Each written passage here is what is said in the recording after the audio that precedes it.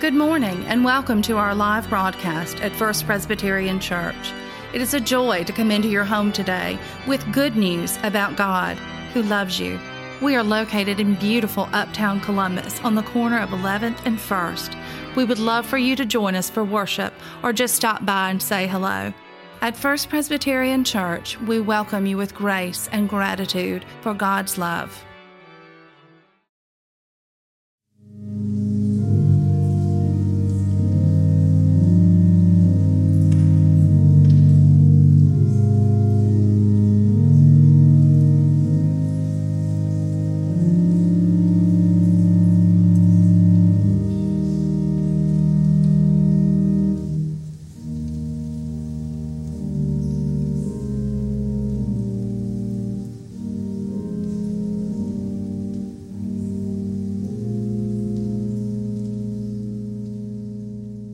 The first lesson today comes from 2 Corinthians 4:17 through 18. Listen to the word of the Lord. For our light and momentary troubles are achieving for us an eternal glory that far outweighs them all. So we fix our eyes not on what is seen, but what is unseen, since what is seen is temporary, but what is unseen is eternal. The word of the Lord.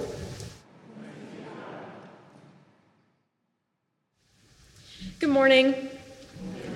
As most of you know, we're in the third week of Easter, and we, the Christian community, just came off a big win. We thought Jesus was dead, and now he has defeated the darkness of evil and has overcome death. But what's next? Which is also the question us seniors ask ourselves. Let's take a trip down memory lane for some of you. College. This is the next big step in my life, and I am so excited but also nervous. Packing my bags, picking new classes, meeting new people, and what I am most saddened for, the parents dropping me off. Life is about to get very different for me, but I have to keep my eyes and heart on what is most important, God. This is something I'm going to put excuses in front of. I'm too busy, I have to study, or I want to hang out with friends. This is something we all do to put off God, excuses.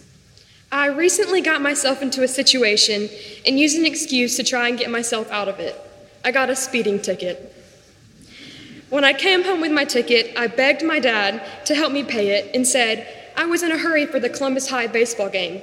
Of course, my dad didn't accept my excuse and didn't help me pay.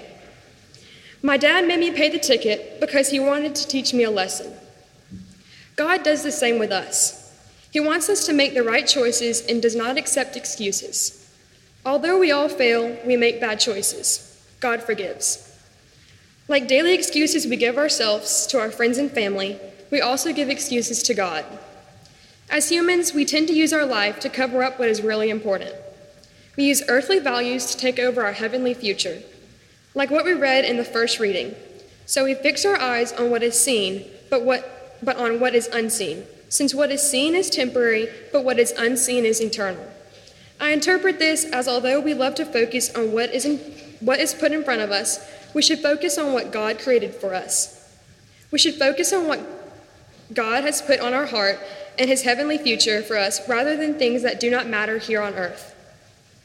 Sometimes when it is hard for me to understand a Bible verse, I read the Message version because it is easier to understand. The Message version says, "So we're not going to give up. How could we? Even though on the outside it often looks like things are falling apart, on the inside where God is making new life, not a day goes by without his unfolding grace. These times are like small potatoes compared to the coming good times, the lavish celebration prepared for us. There's far more here than meets the eye. The things we see now are here today, gone tomorrow, but the things we can't see now will last forever." I really like that verse. I think it is saying that humans tend to focus on what is in front of them, on things that don't matter. We focus on more of what is happening today and less on what is going to happen to us in the future. We worry too much about things that have nothing to do with our relationship with Christ. And this verse says that those things are gone so quickly, but the relationship we have with him is forever. I've been reading a devotional called Battlefield of the Mind by Joyce Meyer. Meyer talks about mind-binding spirits, which she describes as tiny seeds that Satan plants in your mind. They grow into weeds that give us negative thoughts. God's seeds are the better seeds. His is always the right choice. The reason for the negative thoughts in our head are from the devil himself. He wants us humans to be as far away from God as possible. He does not want us to have a strong relationship like we should strive for. Giving excuses is letting him win. God craves a relationship with us, but we choose to not seek quality time with him. Spending time with God should be like eating meals, and I know I never want to miss a meal, so I should never want to miss time with God either. I don't think this should be something you should feel forced to do, but there should be some time in your day to spend with the man that died for you. He died on the cross, took suffering we cannot even imagine, and we can't seem to spend time with him. He died for us knowing that we would sin, and we still choose to walk away from him. When I do start my day with Christ, my day seems to be so much better than if I don't. For us to destroy the negative thoughts of the devil, we go to the truth. Our tools are used to tear down obstructions and build lives of obedience into maturity. God's power cancels out the devil's deceptive nature. Yes, watching your favorite show for 10 more minutes may sound better than reading your Bible, but what will it do for you in the future? Two people do not walk hand in hand if they are not going in the same place. We do not walk hand in hand with God if we are not going in the right direction. Everything we should do should be done with Christ. I have definitely made these mistakes. I get on the wrong path and lose my goal. Our goal as Christians should be to strive to live like him. We all make mistakes, it's human's nature. But putting your heart to God and his trust will help you make the bad mistakes better. No one is perfect, but we can strive for his greatness. A mentor told me a great analogy one time. When famous people are getting out of the limo for the Oscars, they have one goal. They have a goal of getting onto the red carpet and into the building without dealing with fans and cameras. In life, we are the celebrity. We have a goal of following God's path, the red carpet, but people in this world try to distract us, the cameras and fans. We make mistakes because of all the things going on in our lives.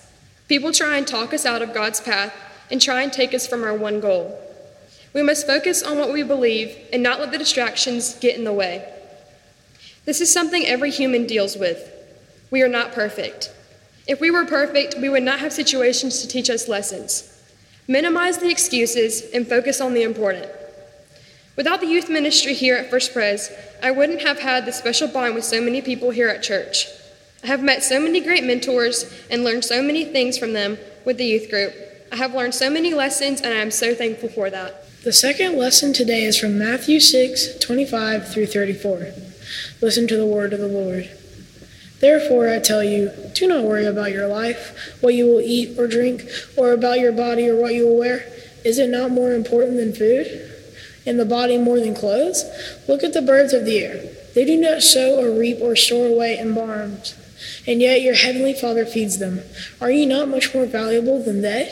Can any one of you, by worrying, add a single hour to your life? And why do you worry about clothes? See how the flowers grow in the field? They do not labor or spin. Yet I tell you, not even Solomon in all of his splendor was dressed like one of these. If that is how God clothes the grass of the fields, which is here and tomorrow is thrown into the fire, will he not much more clothe you, you of little faith? So do not worry, saying, what shall we eat, or what shall we drink, or what shall we wear? For the pagans run after these things, and your heavenly Father knows that you need them. But seek first his kingdom and his righteousness, and all of these things will be given to you as well.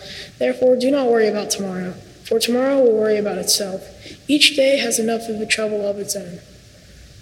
This is the word of the Lord.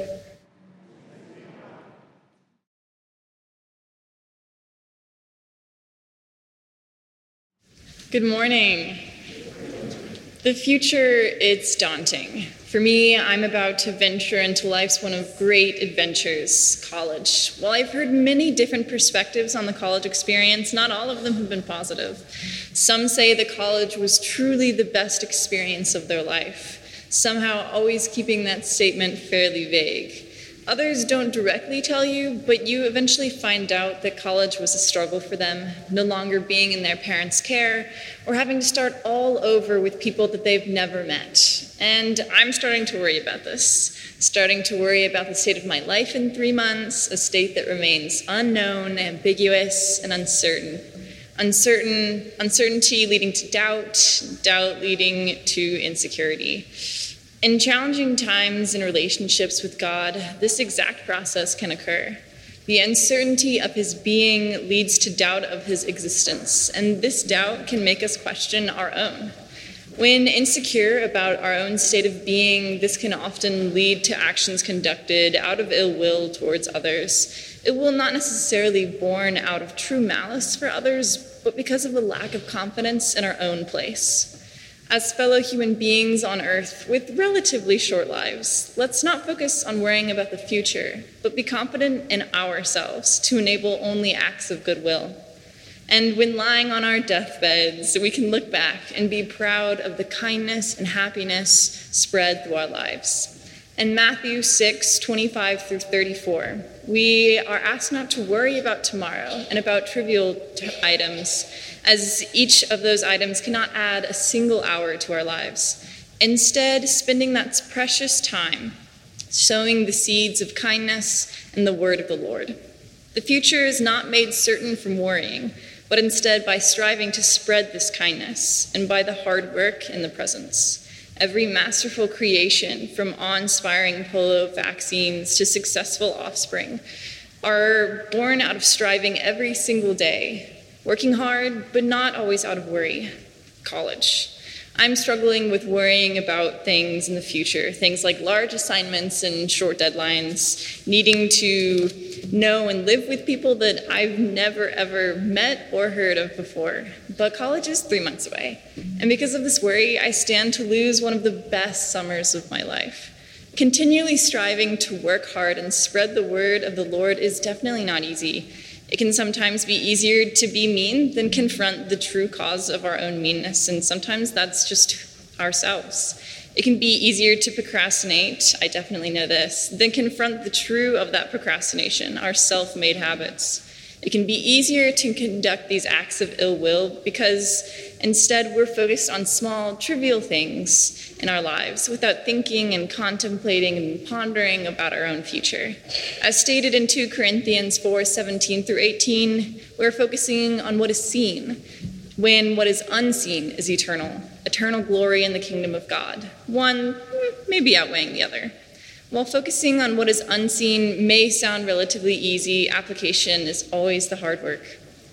So college will come, and I'm going to try to be ready by, instead of choosing to worry, choosing to prepare. And the factors that I can't prepare for, like meeting new people, I'll trust in myself and try to be confident in who I am so I can spread kindness in my community, church, and friends, and hopefully make some lifelong friends along the way.